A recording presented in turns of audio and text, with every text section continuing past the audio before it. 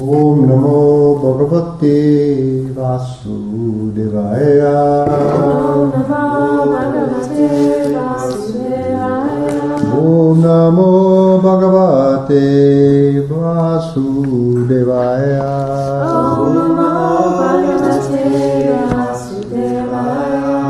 Namo Bhagavate Vasudevaya. Om Namo Bhagavate Vasudevaya. So reading in Srimad Bhagavatam, Canto 10, Chapter 87, Prayers to the Personified Vedas. This is text number 35 today. Say after me, Bhuvi, on the earth, Puru, greatly, Punya, pious, Tirtha, places of pilgrimage, Sadanani, and personal abodes of the Supreme Lord. Rishayaha, sages, Vimadaha, free from false pride. Te, they, Utta, indeed, Bhavat, your, Pada, feet, Ambuja, lotus, Hridaha, in whose hearts, Agha, sins, which destroys, Angri, having bathed whose feet, Jalaha, the water, Dadati, excuse me, turn, Sakrit, even once, Manaha, their minds, Tvayi, toward you, Ye, who, Atmani, toward the Supreme Soul, Nitya, always, Sukhe, who is happy, Na Punaha, never again, Upasate, they worship, Purushaha, of a man, Sara, the essential qualities, Para, which steal away, Avasatam, their mundane homes. Okay, so now the verse. Have to get the rhythm. Bhuvi pura punya tirtha sadhanam vishayogim madas. Bhuvi pura punya tirtha sadhanam vishayogim madas. Taduta bhavat padam bujaritogna angri jala. Taduta bhavat padam bujaritogna angri jala. Dadati sakrin manas tvayatmatmani nitya sukhe. Dadati sakrin manas tvayatmani nitya sukhe. Napunarupasate purusha sara paravasata. Napunarupasate purusha sara paravasata. Bhuvi pura punya tirtha sadanam vishayo vimaddas. Bhuvi pura punya tirtha sadanam vishayo vimaddas. Taduta bhava padam bujaritogna angri jala. Taduta bhava padam bujaritogna jala. Dadati sakrim manastayatmani nitya sukhe. Dadati sakrim manastayatmani nitya sukhe. Napunarupasate purusha sara paravasata. Napunarupasate purusha sara paravasata. Bhuvi puru punya tirtha sadanam yarshayo vimaddas. Bhuvi puru punya tirtha sadanam yarshayo vimaddas. Ta'uta bhavat padam bujaridogna angri jala. Ta'uta bhavat padam Dadati sakrin manastai atmani nitya sukhe. Dadati sakrim manastvaya atmani nitya sukhe. Napunarupa sate purusha sarahara vasatta. Napunarupa sate purusha sarahara vasatta. Bhuvi Guru Punya Tirtha Sadananyusha Yogamadas. Bhuvi Guru Punya Tirtha Sadananyusha Yogamadas. Saruta Bhavat Padam Puja Vito Vijala. Taruta Bhavat Padam Puja Vedo Nangri Jala. Dadati Sakrim Manastvaya Atmani Nitya Sukhe. Dadati sakrim manastai atmani nitya sukhe. Napunarupasate Purusha Sarahara Vasatta. Napunarupasate purusha sarahara vasatta. Bhuvi Guru Punya Tirtha Sadanan Vishayogamadas. Bhuvi punya tirtha sadanam vishaya vimadas. Taruta Bhavat Padam Puja Vidogabid Angrijala.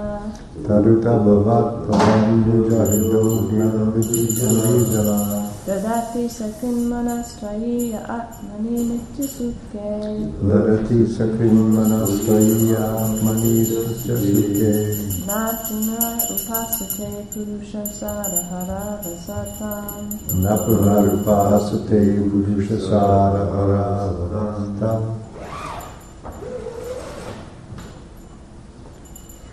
Bhuvi, on the earth. Puru, greatly. Punya, pious. Tirtha, places of pilgrimage. Sadanani, personal abodes of the Supreme Lord. Vishayaha, sages. Vimadaha, free from false pride. They, uta, indeed, bhavat, your, pada, feet, ambuja, lotus, hridaha, in whose hearts, agha, sin, bit, which destroys, angri, having bathed whose feet, jala, the water, dadati, turned, sakrit, even once, manaha, their minds, tvayi, toward you, ye, who, atmani, toward the Supreme Soul, nitya, always, sukhe, who is happy, napunaha, never again, upasate, they worship, purusha, of a man, sara, the essential qualities, para, which steal away, avasatam, their mundane homes. Translation: sages, free from false pride, live on this earth by frequenting the sacred pilgrimage sites and those places where the Supreme Lord displays his pastimes. Because such devotees keep your lotus feet within their hearts, the water that washes their feet destroys all sins. Anyone who ever once turns his mind toward you, the ever blissful soul of all existence, no longer dedicates himself to serving family life at home, but simply robs a man of his good qualities.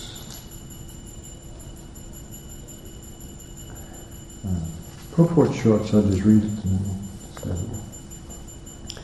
The qualification of an aspiring sage is that he has learned about the absolute truth from standard authorities and developed a sober mood of renunciation.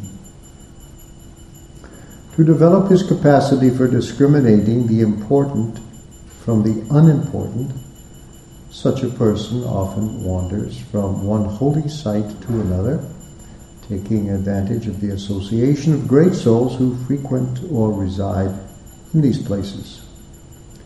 If in the course of his travels the aspiring sage can begin to realize the Supreme Lord's lotus feet in the core of his heart, he will be released from the illusion of false ego and from the painful bondage of lust, envy, and greed.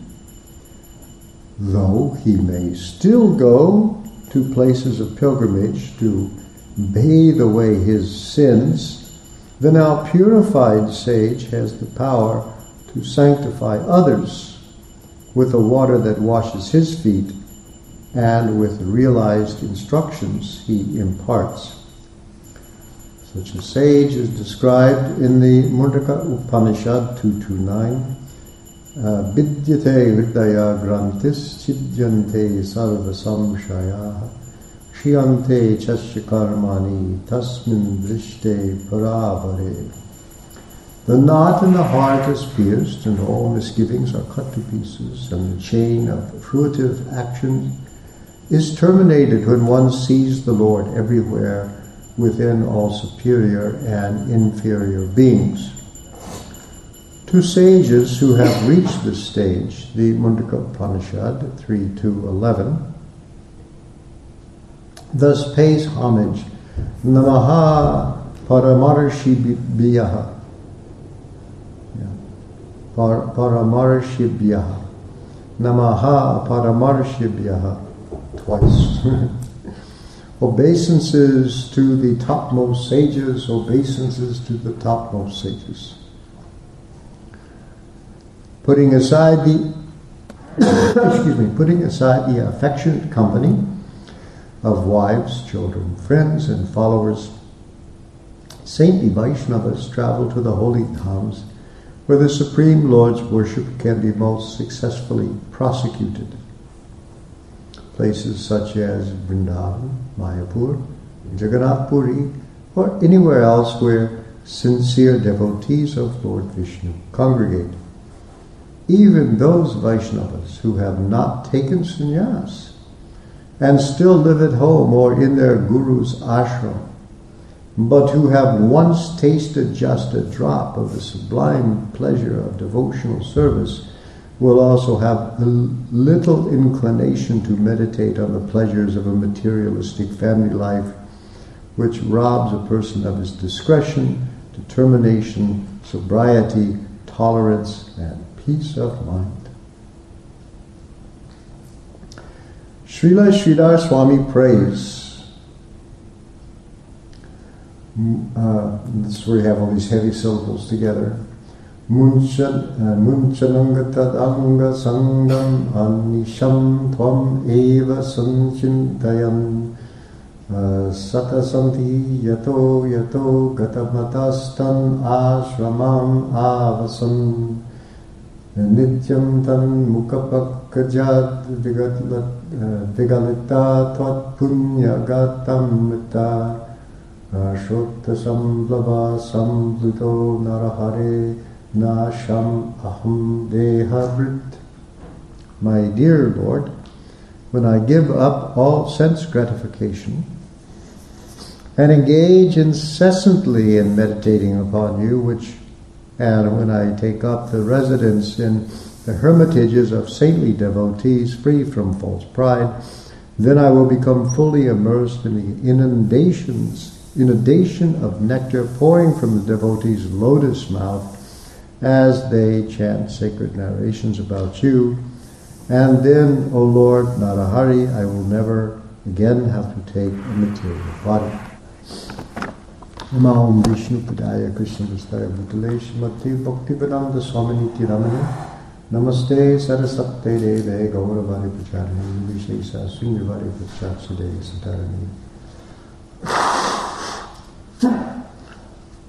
So it began, sages freed from false pride live on this earth by frequenting the sacred places, sacred pilgrimage sites, and those places where the Supreme Lord displays his pastimes.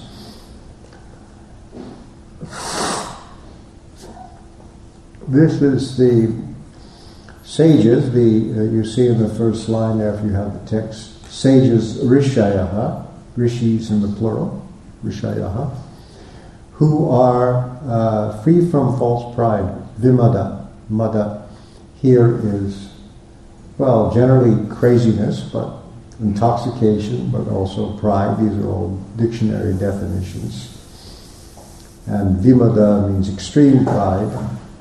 I don't understand why they'll say so many times false pride, as though there's a true pride or something. I don't know. But anyway, free from pride, extreme pride. They live on this earth, bhuvi, the first word in the... They live on this earth, and this is how they live. Puru punya tirtha sadanani. They live on this earth, those places which are very pious. Puru means great, so greatly punya, tirtha is usually the place of pilgrimage. The word tirtha literally means a ford on the river, and then it's taken to be where you can a crossing place between the material and the spiritual world.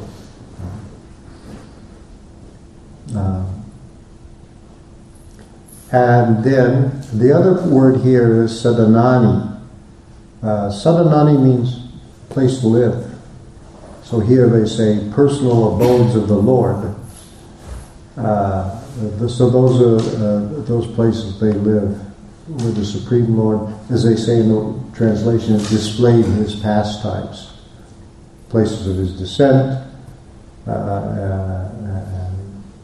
Mathura, Vrindavan. Those are his places, and they're also places of pilgrimage. So this verse is about two different places to live. So the one is those who live in the places where the Lord lived, and the others are those who are entangled in mundane life in their secular homes.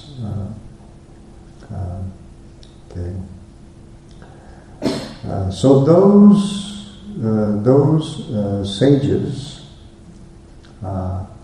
it says, those sages,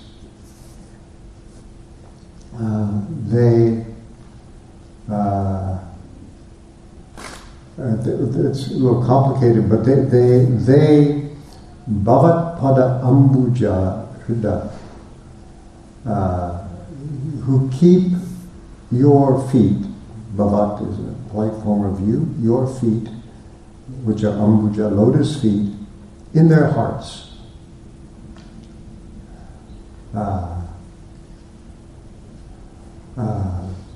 And those people, their feet, so there's the Lord's lotus pada, and then there's the angri, the feet of the sages. There's two sets of feet in this big, long Sanskrit word. Those people who keep the Lord's lotus feet in their heart, then one who the water, the jala which angri jala. This is a compound you see that the water which has bathed the feet of those sages, right? You see sometimes in Gaudiya Math literature, they translate English, they talk about the foot water, the foot water of so and so, meaning the Sanskrit compound angri jala, the water that has bathed the feet, foot water, they call it. That destroys sins. So those people who have the Lord's feet in their heart, the water that bathes their feet destroys sins.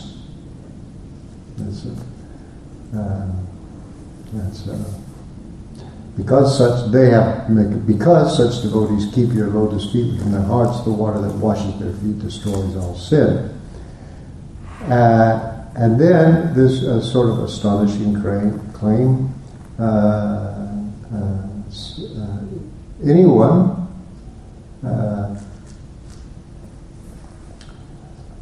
who that it turns their mind towards you, sakrit, just once, one time. They do it once. They turn their mind toward Krishna, toward you who are. They describe him as the ever blissful soul of all existence. He is the Atmani. The word Atma, which is just the self. And so the self in Sanskrit, it can be the body, it can be the mind, it can be the soul, it can be the super soul, it can be the Lord of the whole of the universe, it goes all over the place.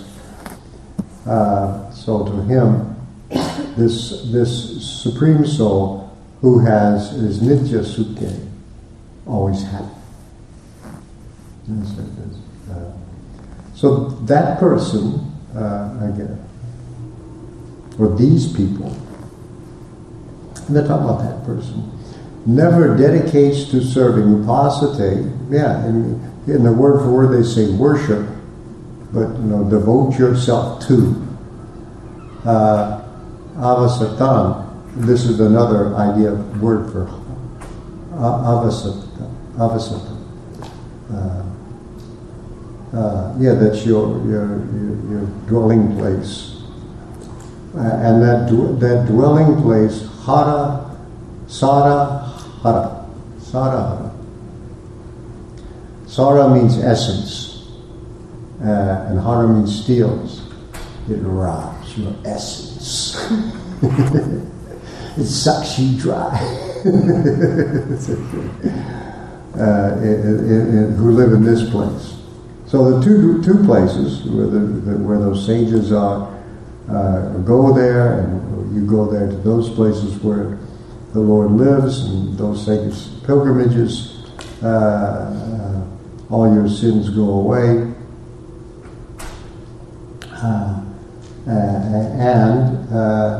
But even if you're not that, even if you're someone else, but just if you just once turn your mind toward the Lord, you will lose your taste for dedicating yourself. They say just once. This would seem to be, it's not like instant transportation, the rapture comes and you rise to heaven like that, but you somehow or other get on the path and go along.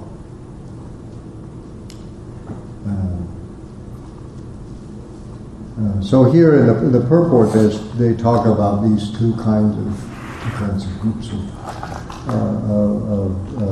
people. The Tirthas. And of course, we count a temple as a Tirtha. Prabhupada has made these Tirthas all over the place, the embassies of the spiritual world, where presumably there are not mundane, sense gratificatory activities going on. We try anyway to see that happens, so you can. And of course, Prabhupada himself told the householders to turn their houses into places of pilgrimage, into places of zones of the Lord also. The normal Vedic model is one is in householder life for so many years, and then doing those very important things like making money, having lots of children, displaying your prestige in society by having very expensive weddings for them, and all different things like that, and making up wealth you can give to everybody, and becoming important and all this stuff. And then you're supposed to walk away from it while you have a lot of time left. That's the model. You just turn on a dime, practically, and leave all that behind. And so there was always this separation. There's the karma kanda section of the Vedas for those people, so at least their material lives are pious, so they can be open to renunciation, and then they dedicate themselves to spiritual life. They go to the forest, and become sannyasis, and so on, like that. The idea, the revolutionary thing in bhakti is that, well, Krishna is telling in the Bhagavad Gita, you can become my devotee right here on the battlefield. That you can actually take your whole life and all your ordinary activities and do them so that I may enjoy the fruits, and then you can be liberated under any condition. You don't need to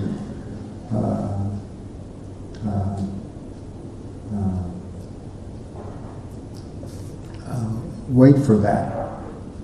And, because it's a powerful process.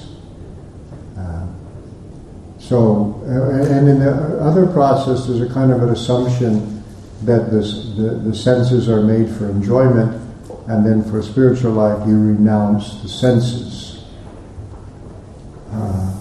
Where the definition of bhakti is rishikesha sevanam, rishikena sevanam, engaging the senses in the service of the master of the senses. That's the definition of bhakti. And so the senses themselves, which were hopefully formally, the cause of our bondage, those same senses engaged in Krishna service become the cause of our liberation.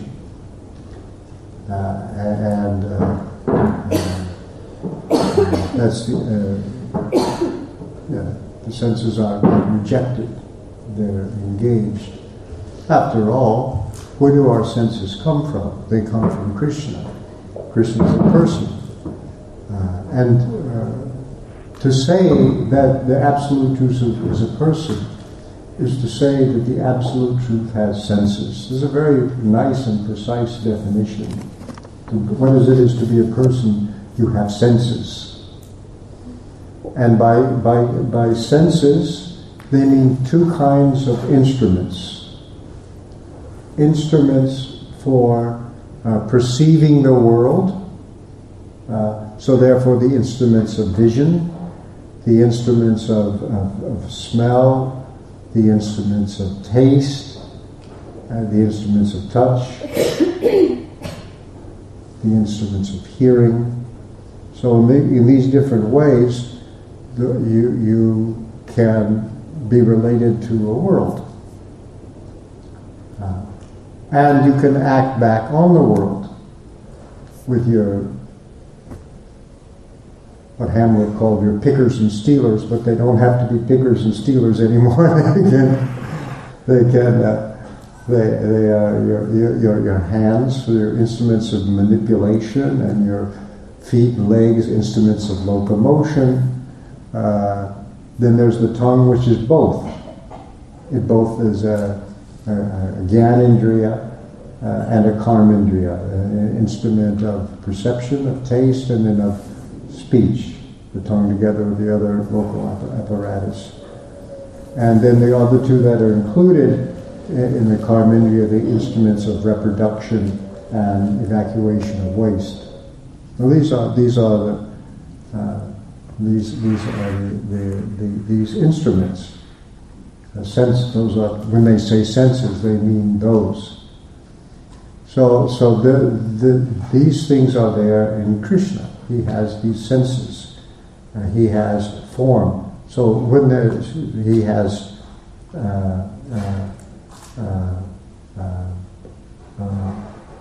padambuja, as they always say, lotus feet, padambuja. feet that are soft or as fragrant as whatever, as lotuses, right? Padambuja. He has feet. And there's an interesting image here in this verse that there are people and those feet are in their hearts. Like a treasure or something. They are always worshipping those feet. And then the water that bathes their feet, that washes their feet, also becomes potent because Krishna's feet are in their heart. Kind of interesting. There's two sets of feet here. And so therefore that idea, you sprinkle that water on your head. It's purifying. So this is the idea of God as a person. He has feet and those things.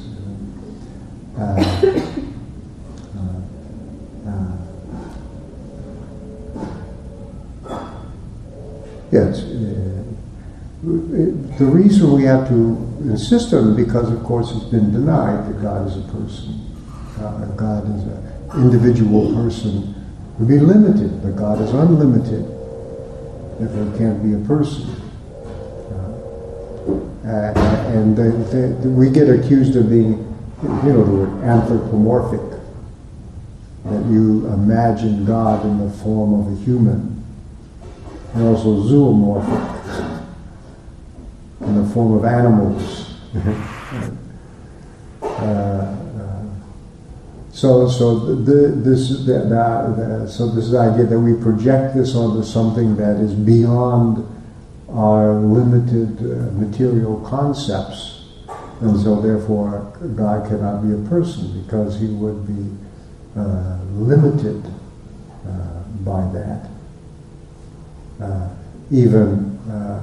gave a lecture, I quoted this, supposedly Lutheran theologian Paul Tillich, who was at the University of Chicago, pretty dominant in religious discourse in America in the 60s and 50s.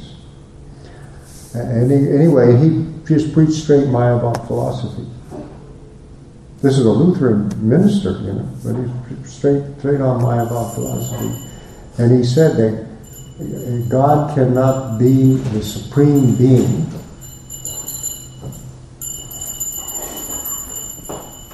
among all beings, because he would be one being among many and therefore limited. So he can't be the supreme being because of limited. He'd be one being among many. Right? Because there's a limit. There's God and there's the not God, right? There's a border.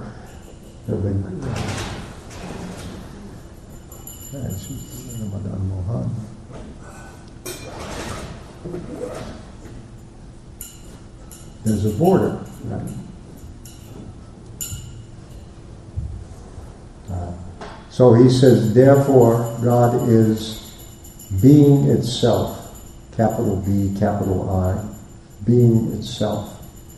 And then after he thought about that for another couple of decades, he decided that was too limiting, and he must be not being, but the ground of being. We get as close to nothing as possible, and then we completely glorify God by saying he's nothing. And I have read books of this kind of theology where they have nothing with a capital N, the divine nothing. Well, that puts him in his place in a way, I think God is just energy, they say. And I've heard it, Well, you got that word just there, like something like, you can use to run your machines and things like just energy. So they think that they're coming to some higher conception, but you find out they come down to like nothing at all. So Krishna has a form, but even his divine forms, look at them. Look at he's a crowd in himself. Huh? You can just look on our altar, He's got a whole bunch of forms there, and that's not the half of it. You know, it's like many forms. Many forms. Because his personality is great. He has many forms. And an ordinary human being has many forms sequentially. They have, depending on their different relationships. A person at home is one way among a family and children, another way at work among colleagues, another way out, paddling in the canal or the river, or riding bicycles with friends. They have so many different relationships, and in each relationship they wear different kinds of clothes and have a different aspect of one's personality. And of course we have to do it sequentially, but Krishna can do it all together. That's great. There's so many forms. When Krishna became a king, he was a king. He had 16,000 queens, but he lived simultaneously in each of their palaces with each one. It wasn't that he had to commute from one to the next, to the next, to the next. He was there all the time for all of them. Now you're starting to talk about somebody impressive. Why don't they like that? Because I'm not that. I'm not that. And so the subtle thing is, let's not have, makes me nervous to have somebody like that I can't compete with. So that's what happens. So one has to,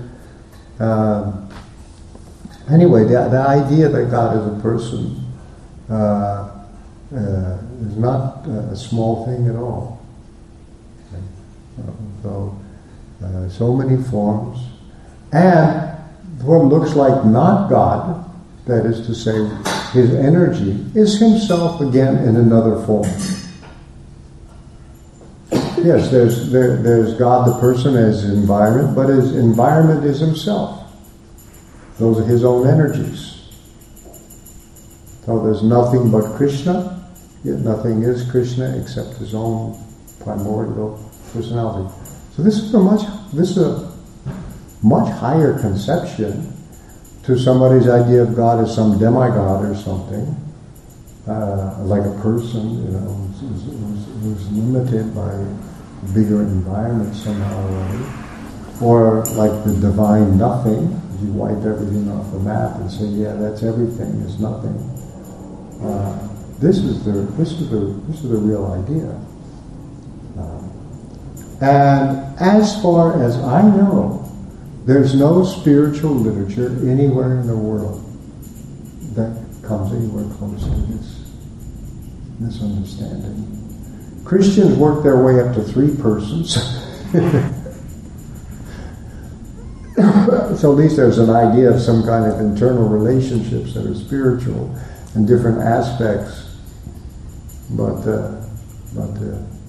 here's the real greatness in here. And so this is what the Upanishads are glorifying that Lord. And it is esoteric knowledge. I mean, because many people read the Upanishads and they don't get this part.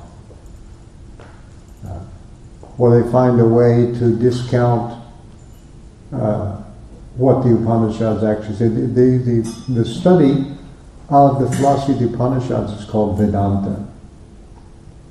And Vyasadeva codified that in little terse sentences called sutras. Well, they strung them together. Sutra means a thread, so then there's a thread of these compiled compressed. That was the Sanskrit way of doing it. Even grammar is done that way. There's sutras. You take the information and you compress it. Make it. They say a grammarian, if the day a grammarian saves a syllable, he rejoices as though it was the birth of a son. That's the saying. They really, that was the idea. Now, the idea that compression was not for its own sake, but so because everything was memorized. It was a big deal. So to be able to have your library in your head. It's a hassle to carry around books, and of course now we have printing and everything. But when Mahaprabhu found the Brahma Samhita, he had it copied, so he could take it back. This is what you have to do. Somebody is sitting, so it's like people learned it in their heads. And to keep your whole thing in your head. Now, of course, we have hard drives, and no one needs to have a memory anymore. And there's not even hard drives; that's even obsolete. Cloud storage, and everything's digital. That's, by the way, sutras also. When they write computer code, you're just like these grammarians. That's why all these Brahmins from Brahmin families in India now, they go to college, that's what they study, programming, because it's the same compress your information.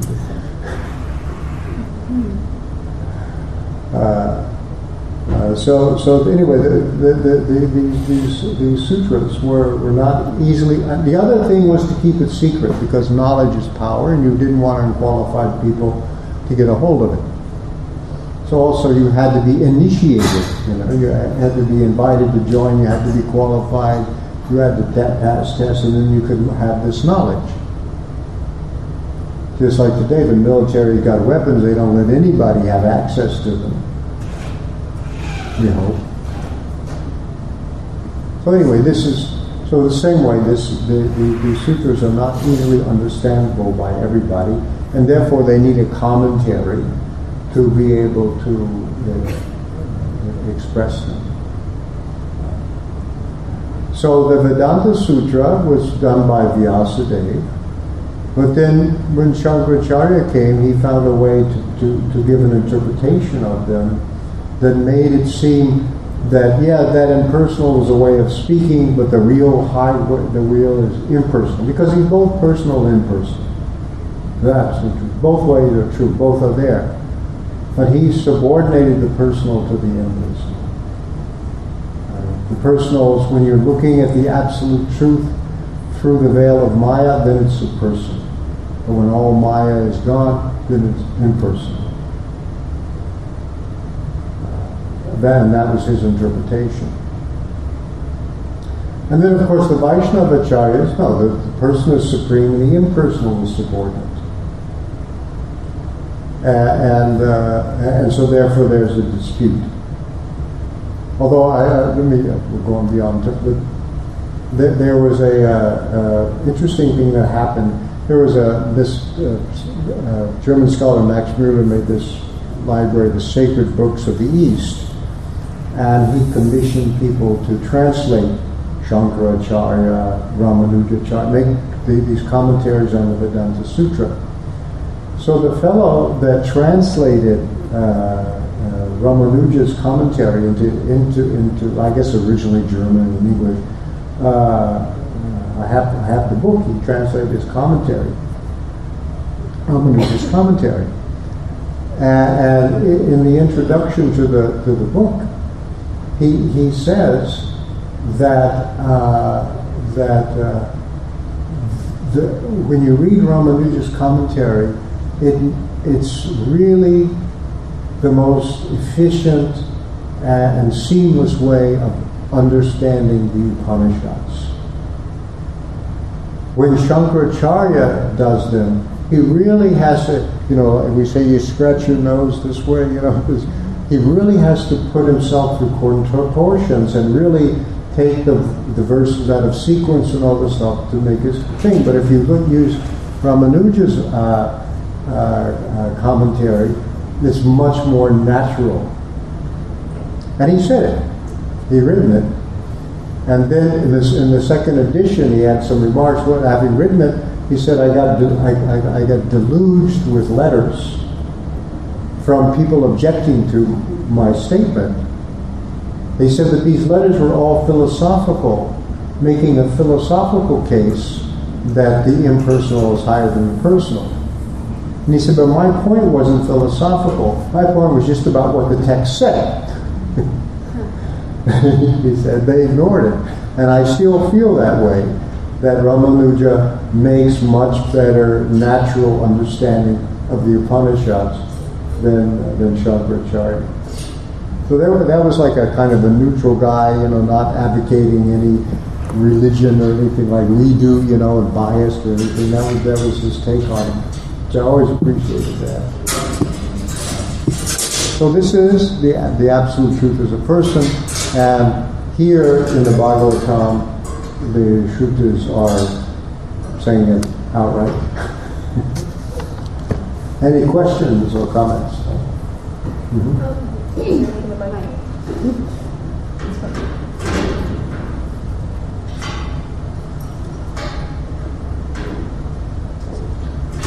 Now we have big lakes coming down.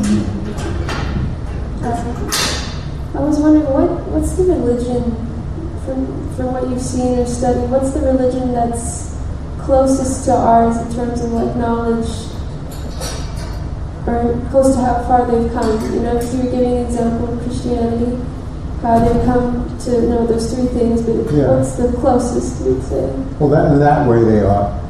I would say that in every major religious tradition that's been practiced by human beings for a long time, and that all somewhere along the line have some group of people who discover things like austerity and more than just conventional regulation of the senses, who really do seek some kind of more direct contact and interaction with God.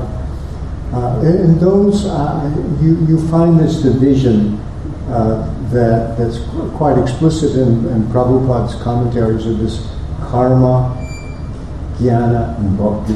The karma kanda, materialistic religion as a regulated sense gratification. Jnana, where the kind of negative, in the Greeks had it, the Christians, they call it apophatic theology, negative theology, via negativa. This idea is there. Even Islam has it, although they claim it's been influenced by Hinduism, like the Sufis and stuff like that. But there is this negative. And then there's a bhakti strand. There's a bhakti strand. Now, what you find in most religions is there's a kind of a mixture of all three. And so you see bhakti, like even Vishwanath Chakravarti Thakur says, when people in the Vedas perform karma kanda sacrifice, because Vishnu's name is mentioned among the gods, there is a tinge of bhakti. So think of them as three strands, and they're all kind of woven together. And our prayer to the six Goswamis, and the Vedas are the same way. It's rich, but what the six Goswamis did under the direction of Mahaprabhu, they dissected out pure bhakti. This is pure bhakti. But that definition, jnana karmadi anavritam, free from jnana and karma. And if you see that in our tradition, then you can go back. My way of thinking of dealing with committed Christians is get them to do that to their own faith. They could do the same way. Buddhists is a little hard. Their Buddha, the Jnana really predominates really big time. But there are Buddhists who worship Buddha. The Pure Land sect and everything, they come down to now Buddha is a divinity, and they do bhakti as best they can. And the others think, that's subordinate. You'll come to the real, satori or enlightenment or whatever.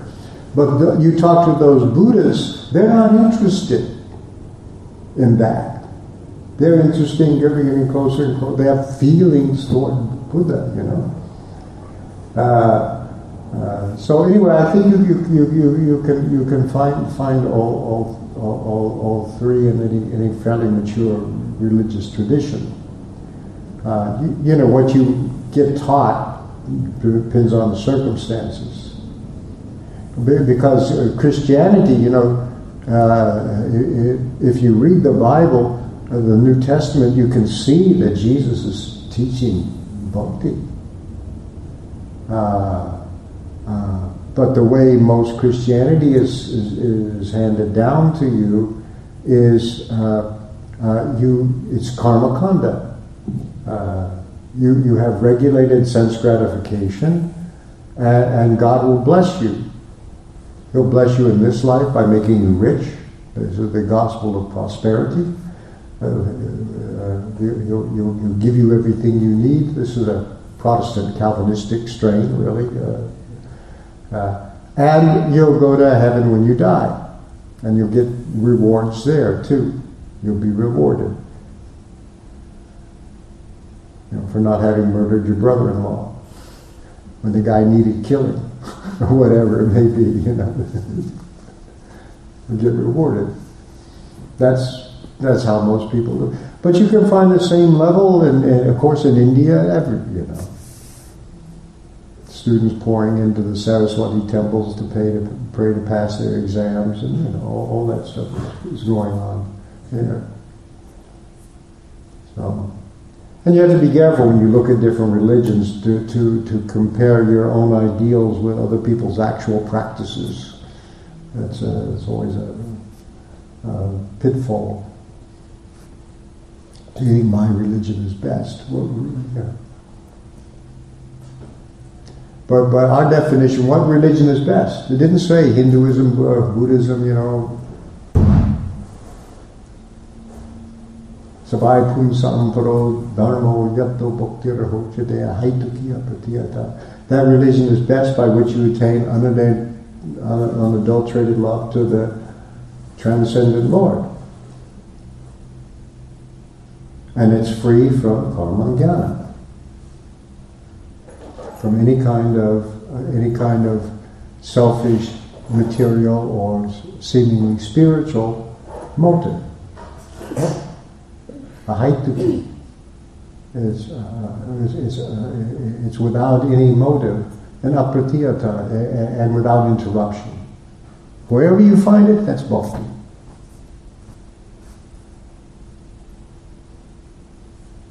That's what we look for.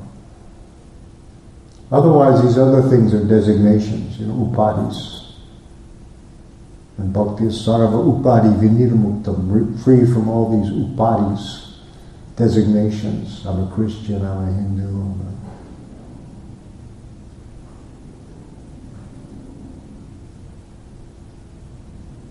Okay?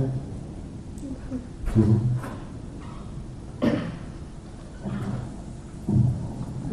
I just wanted to know that verse, that religion that is best is the one that creates the love. Where is that from? Yeah, it's in the Bhagavatam. Using the magic, I don't remember the verse number. Huh? It's in the beginning. Yeah, chapter 2. Sabai pum sam paro dharmo.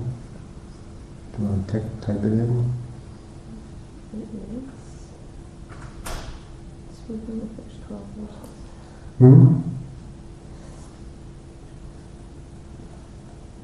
Maybe I have it easier here with the... It's in that very beginning. Yes. Yeah, number 6. What is it? 1, 2, 7. What's the number? 1, 2, 6. 1, 2, 6. 1, 2, 6. Okay. So now read the purport. Read the verse in purport. You better stop, huh? Otherwise we're going to shovel our way out. Srimad Bhagavatam ki jai, Srila Prabhupada ki jai.